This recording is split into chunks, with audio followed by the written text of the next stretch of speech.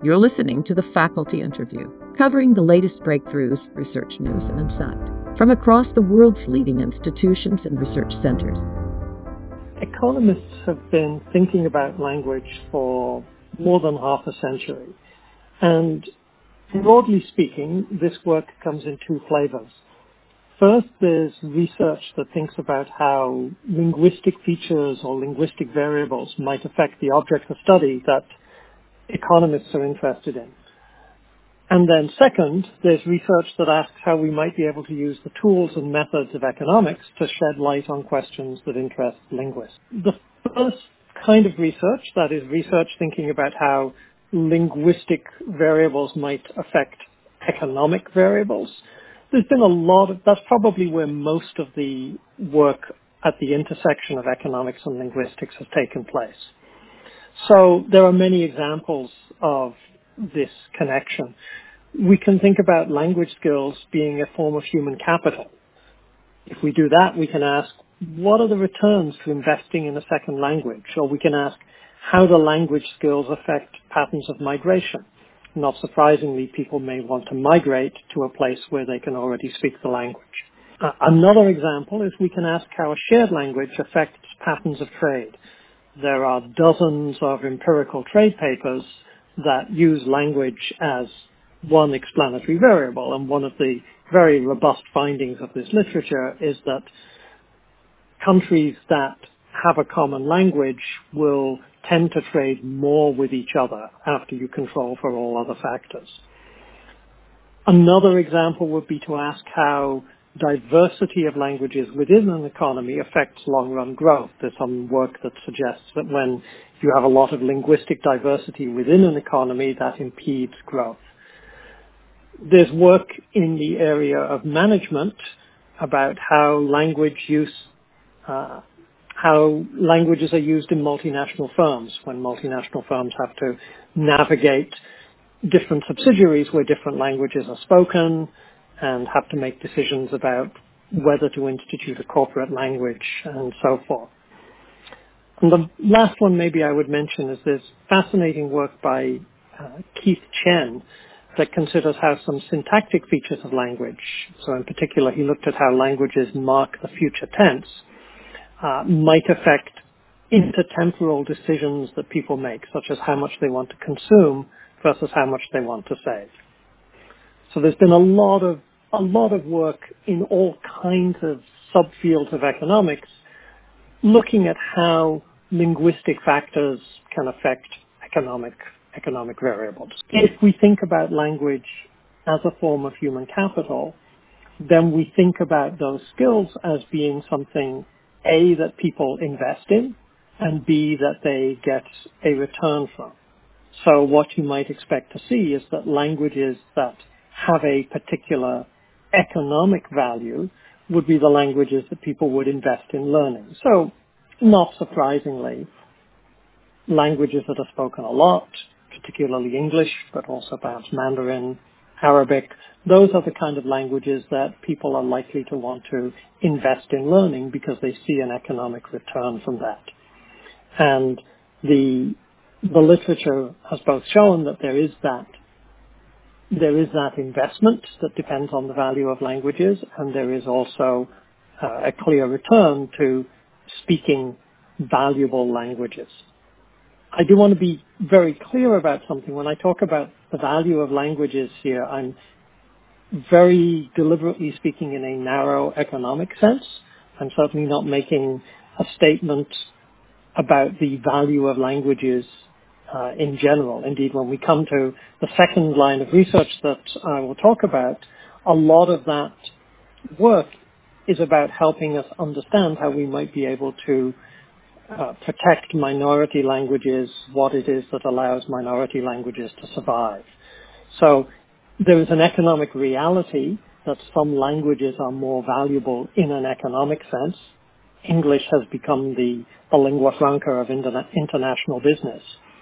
But that, of course, is not a statement about the value of languages in any inherent way or the value of languages as repositories of culture and things like that. Let me be clear about something from the start. When I talk about the evolution of language, that is of course, fundamentally a linguistic question, not an economic question. So if we think about syntactic change, semantic drift, phonological variation, the kind of things that linguists study, start looking more in the domain of historical linguistics, sociolinguistics, and ask about language use, language communities, then social sciences such as economics do have something to bring to the table. In particular, one of the things that's well understood now is that language has powerful network effects, or in the jargon of economics, network externalities. As I think most people probably know, a network effect says that the value of being part of a network is typically going to be larger when the network is larger.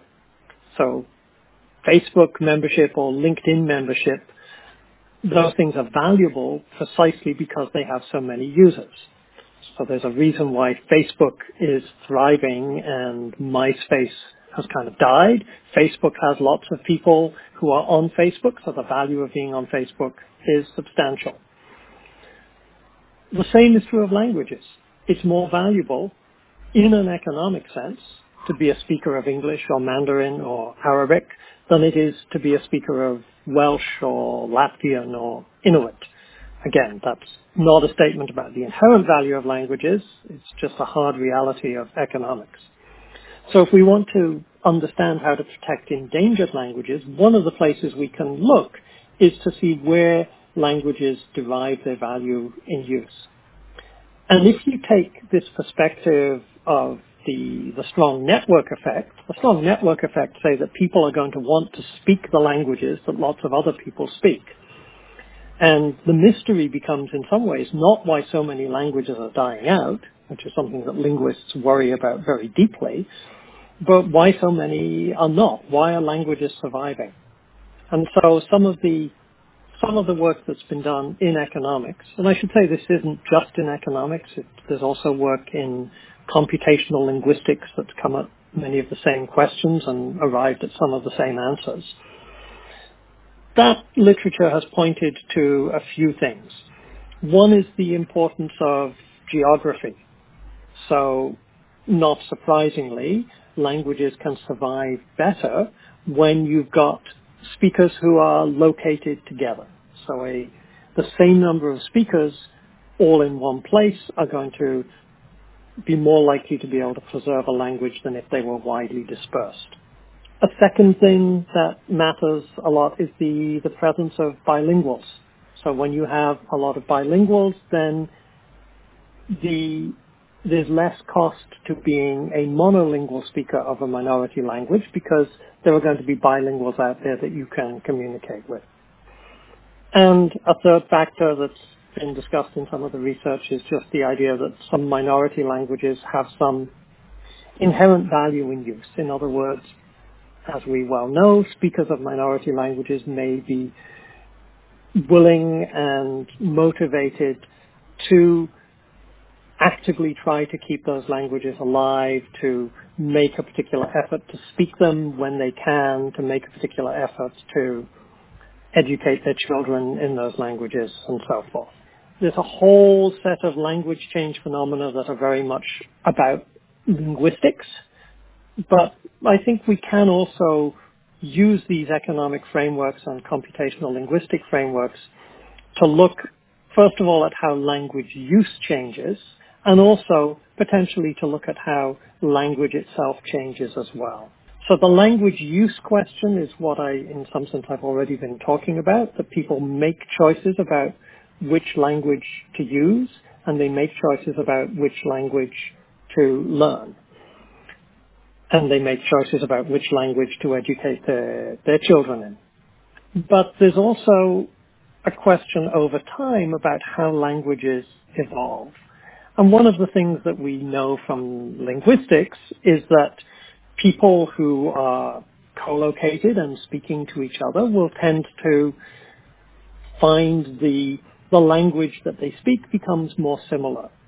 People who are isolated from each other will start to see differences emerging in their languages that will compound over time.